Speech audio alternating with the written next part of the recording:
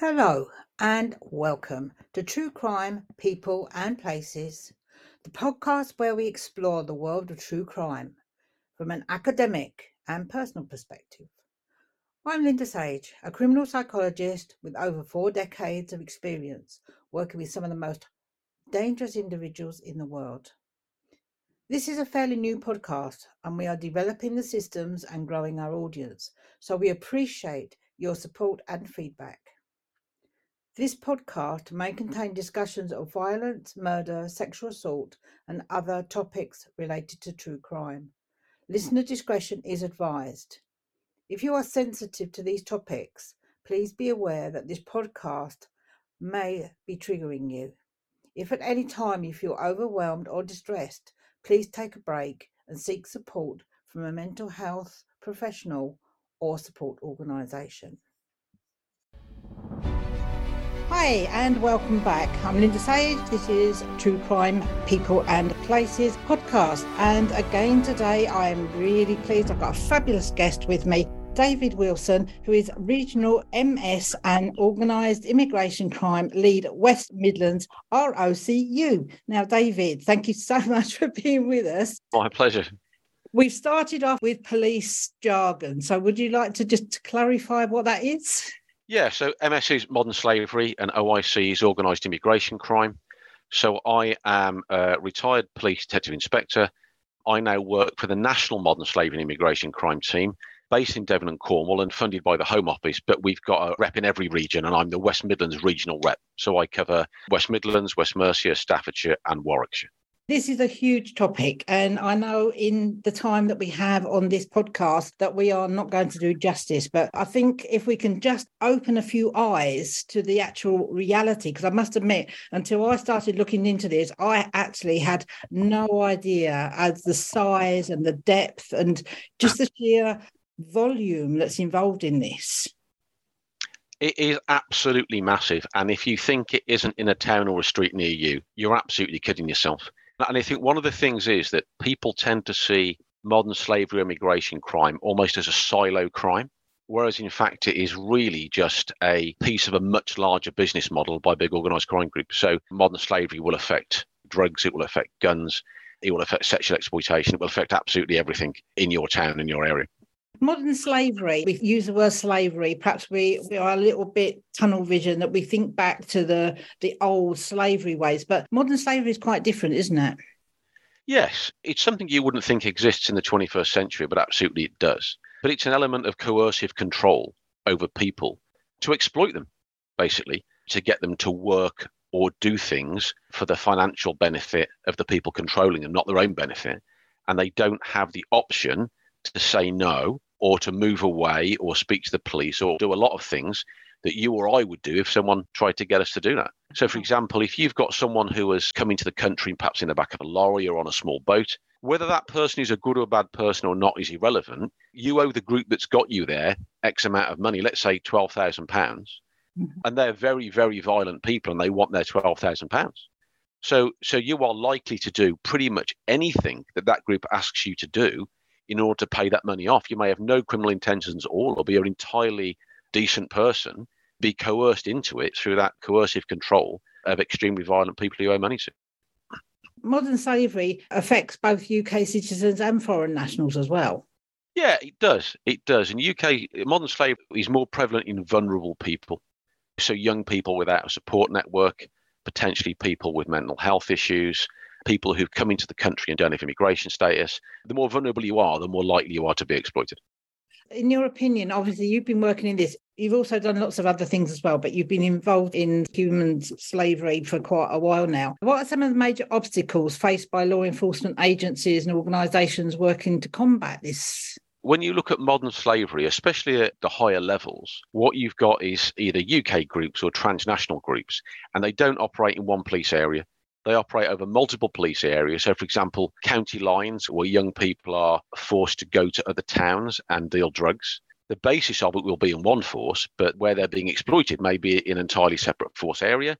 Not all police staff have got access to national systems to link that up. When you're talking about transnational organised crime groups, You can't really deal with it with local intelligence. It's by its nature transnational. So you have to be looking at national or transnational systems. And sometimes not everyone who's got that access needs to it. Sometimes the police forces aren't talking to each other the way they should. That's part of my job. When I see those offences or those intelligence logs come through, I try to link everything up between forces and between regions. And the police force is getting a lot better at it. That's still a problem. Yeah. Getting victims to come forward and complain and make statements. So, for example, if you have got someone who's trafficked into the country from Albania or Romania or Southeast Asia, the people who are trafficking them and exploiting them here are exactly the same people who pick them up in their hometown. Very violent people. And if they speak out or if they don't do as they're asked, then their families could be targeted. So it becomes a very, very difficult set of offences to investigate. I'm just going to go back a bit there about the cooperation between different police forces and also agencies. Is this a major issue for you? I think the police forces or law enforcement per se has got an awful lot better. So you've got three levels of policing, really. You've got local policing, which is each police force. Each police force will be part of a regional organised crime unit. So if things get too big for a particular force, or they operate in more than one force area, they can escalate that to the region. And both the regional forces, what you've got is the National Crime Agency. But inevitably, however good communication is, it could be better.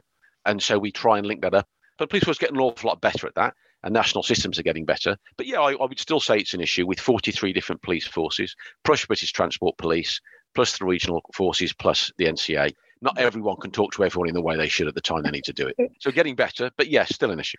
Obviously, with modern day technology and things like this, there's different ways of investigating now rather than as it was before. But when these people are basically non-existent in a system, how is it ever possible to actually know how many or who these people are? When you boil it down to what crime is about money. So the financial aspect of it is very, very important.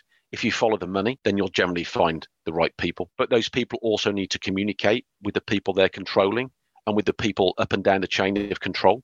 So communications, whether that be on the internet, whether it be by text, by WhatsApp, by other peer-to-peer communication groups, again, it's really important. So the money aspect is very important, and the communication aspect and also the transport aspect is very important. Key issues. So if somebody's looking at the key indicators or even red flags, if you've got a business, what are ways that you could actually identify if somebody's been put into your business or your supply chain in any way? So a number of ways, I guess, really. Often you find people are exploited, they're exploited in groups. So, for example, if a group of people have come over from another country, from Europe, one of the poorer countries there, and they're working for a particular company, they might be all staying at the same address. If you've got a couple of people or two or three people staying at the address, that's not necessarily a red flag. They could quite easily and legitimately be renting that premises themselves. But if you've sort of 6, 7, 8 people staying at the same address, the likelihood is that that's not their choice, really, and that their exploiters may be charging them sort of £800, £1,000 a month each, all to stay, 4 to a room in a substandard accommodation. So if you've got multiple employees with the same address, that would be a red flag for me. Or if you've got wages being paid into continue the same account, which might indicate that they don't get their wages, that somebody else gets them and then hands them out what's left after all the mass amount of deductions. If you've got a big company in a supply chain, it's very, very difficult to identify modern slavery when you're talking about foreign exploitation. But if you were sourcing a commodity from another country, if you have the facility to go and visit that country and visit the supply chain, that would likely give you a good inclination. I think it is quite amazing that there's lots of different ways of people coming here. People that I've spoken to, obviously when they've been in prison, that they were told that they were coming to one job, they're brought over, and then they're actually then forced into some other type of employment or just doing what, as you said before, what they want to do. So is this a general way that they do this? Yeah, I mean, there are a number of ways, and that is one. Some people who come over are totally duped into it. They're told that they can have a better life with a better job here. And when they get here, that job is absolutely not what they expected. Their wages aren't what they expect or anything else. Some people, to an extent, through force of circumstance almost, do to an extent know what they're coming here for. But having said that, they are still exploited and often don't have any idea the level of exploitation they're going to get when they get here. All those people are absolutely victims that we need to identify and protect. It must take a huge amount of man hours and patience to actually pull a case like this together. Oh, it does, yeah. It is absolutely massive. But modern slavery legislation since 2015 has been quite strong. So pre-2015, if it was sex exploitation, we would often prosecute people for managing a brothel. If it was a foreign national offender, they would likely get 6 months in prison. They'd be out in 3. There'd be no deportation order. And we'd really just interrupted them, is all we'd done. When we can convict people for sexual trafficking under the Modern Slavery Act, you will likely get a 4 to 6 year sentence and a deportation order. And you will likely have ended that person's journey in the criminal justice system in the UK. So it's a much more effective way. Yes, they are big jobs to do. They are really, really resource intensive, but also really worthy, not just from a legal aspect, but from a moral aspect as well. Yeah, you've just spoken about the Modern Slavery Act. And to be honest, until I started looking into it, I didn't even know there was one. So I think for an awful lot of people, business people, they don't even realise that they are breaking the law in this way. Yes, so if your business has a turnover of 36 million or more, you are obliged to put in a modern slavery statement, which demonstrates what you've done to identify modern slavery within your supply chain. If you haven't, then you're not obliged to, but you leave yourself open. If potentially you're employing people to work, that can cost you up to £11,000 per person. So if you do your due diligence, it not only good on your conscience, but actually in the long term, it'll be good for your finances. That's fine for the big organisations, but there must be lots of areas of work that are quite easy targets, like the fruit picking. I mean, this is just coming to mind for me. Or I think when people are quite transitory through different types of jobs. Yeah. There's always red flags. Those red flags don't automatically mean that somebody's been trafficked. But if you've got foreign nationals coming to work on your farm for agricultural work, and there are 8 to 10 of them all picked up in the same van and coming here every day, that might be an indication if they're all being brought in by the same person. How do those people react to the person who brings them? Do they appear subservient? Do they appear to be cowed or under the influence of somebody else? Or are they really happy-go-lucky people? There's a lot of indicators. No one is a cast iron guarantee that that person or those people have been trafficked. But just by observing people, you know when something is wrong, and don't be afraid to act on that. If it's anything to do with agricultural work, the gangmasters, GLAA, great people to call. They're the specialists in that. If it's something else, obviously call the police. But there's an awful lot of agencies involved in this. And there's an awful lot of help out there for employers if they want to reach out. It's good to know, because I don't think a lot of people realise just how much is going into this. Oh, it's absolutely massive. Over the last 12 months, West Midlands Police especially have run an operation whereby they visit massage parlours and suspected brothels. Mm-hmm. And what that showed is that sex exploitation is far bigger than we thought it was. And again, a lot of these places are in everyday streets, in every towns, and the level of it is quite amazing. If you are a neighbour or a local resident and you see lots of different men coming at different times of the day or night, and they stay for like half an hour or an hour and then they're gone, it might be nothing, it might be something. But if you report it to the police, at least they can then check it out and potentially offer some assistance to the sex workers over there. Obviously, the drug trafficking and all things like this gets a lot of news. But when you actually bring a case to court, do you find that the court and the sentencing represents all the work that's gone into bringing that case to justice? As long as we get it right with the offences we prosecute for. So like I said, if you prosecute under the Sexual Offences Act 1953, then you're likely not to get the result you want. But if you are willing to prosecute under the Modern Slavery Act, and most of the time we'll do that now, then yes, then you'll get a good sentence. And if we've got a foreign national, you'll get a deportation order. And so that person's journey is finished then, as opposed to just interrupting what they've done. And then as soon as they're out, they continue again. I know you've done many different things. And as you said, you were a retired DI. So what sort of difference or changes have you seen over your time within the police service? Oh, I've seen a much closer monitoring of police officers, all sorts of things that were entirely acceptable and even routine practice back in the 80s when I started, are now absolute no-nos. They talk about canteen culture and the jokes people used to play on each other. And I never felt that I suffered from that, but I know there was complaints over it, and a lot of that has ended now. I think a lot of professionalisation as well. So rather than people just gaining experience and getting good at things, there is a lot of professional qualifications now, things that are widely accepted and officially recognised in terms of investigation ability, in terms of authorised professional practice. And how did you come to be choosing? Because obviously you've chosen now to be involved in modern slavery. So why did you choose this?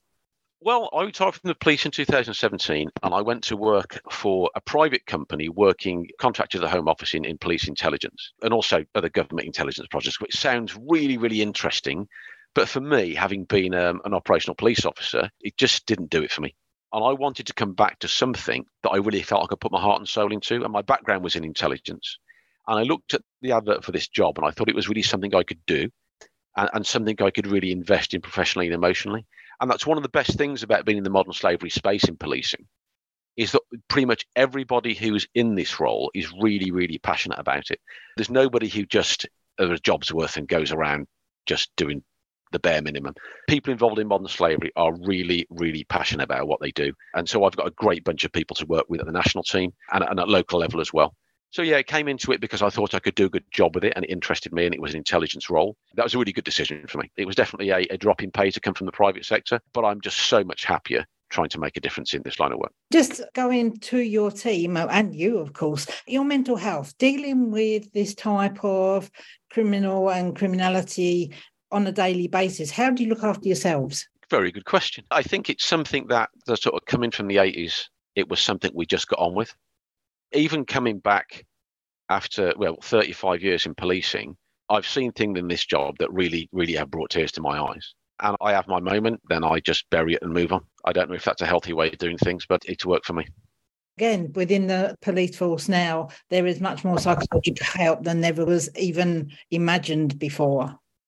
Yeah, well, all the forces have really done a great job with that, much better than it was before. However long in the tooth you get in this job, I don't think you can see some of the suffering of the people we've seen in some of the jobs we've investigated over the last 3 years have been back. If it doesn't bring a tear to your eye, you just may be missing a bit there. And so you said about how much has changed within the last few years. What do you see happening to this sort of department in the next 10 years to come? I think you will see modern slavery and immigration crime become a lot more mainstream. So if we go back probably 15 years, we looked at things like child sexual exploitation, and it was a bit of an outlier. And it took a while for the police to absorb that into mainstream policing. And I think you're really seeing the same with modern slavery and immigration crime now. I think even when I go back to when I joined the Regional Organised Crime Unit as the West Midlands rep back in late 2020, even in the last 2.5 years, I think we've seen a really big step in the way they've accepted it. We have an awful lot of jobs now that are involved in modern slavery that we're running and organised immigration crime. Whereas back then, a lot of stuff is guns and drugs. That's traditionally what police have done. Now I think there's a realisation that guns and drugs is absolutely linked with modern slavery and immigration crime. And it really is all one and the same. So if it is a worthy job, it is a worthy job and we take it on regardless of the crime theme, really. And I think that's where we're going. But I don't think modern slavery and immigration crime are going away. I think it's only going to become a more important part of what we do. And I think the police force is very much on the path to realising that. What about you, David? What's your future plans? So I finished my master's about 18 months ago in international intelligence and security. And I'm currently doing a PhD at Buckingham Uni in transnational organised crime. So I would like to do this probably up until I retire, which is about another 10, 11 years. And then perhaps do some part-time work at universities as a lecturer. That would really suit me. I can't see myself ever retiring. It didn't suit me being out of policing when I went to work in the private sector. And in the end, I think they'll carry me out in a box.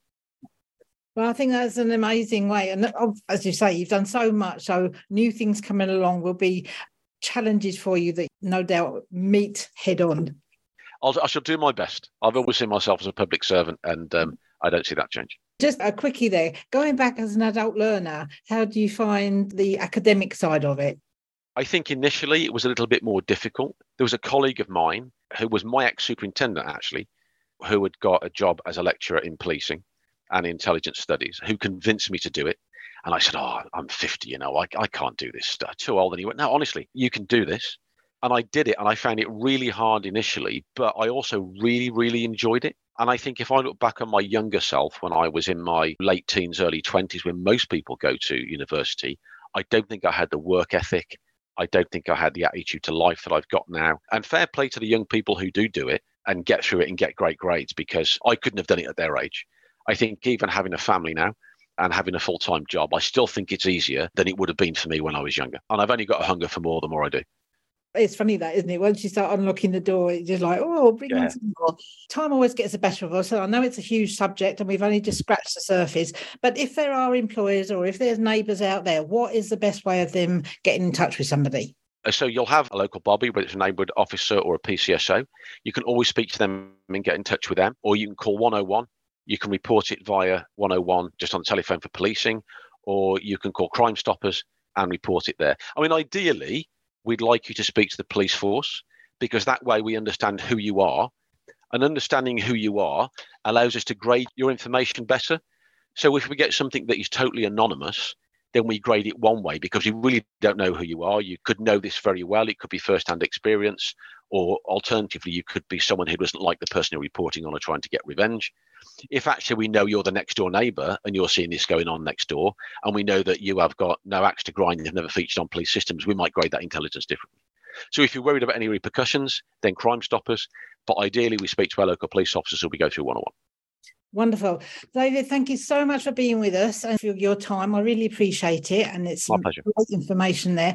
So for everybody else, thanks for being with us. And of course, always, if any of this subject has touched you or you've had any emotional triggers, please contact somebody, a professional that can help you get over this and move forward. So until next time, it's bye from me, and I will be back with you next time.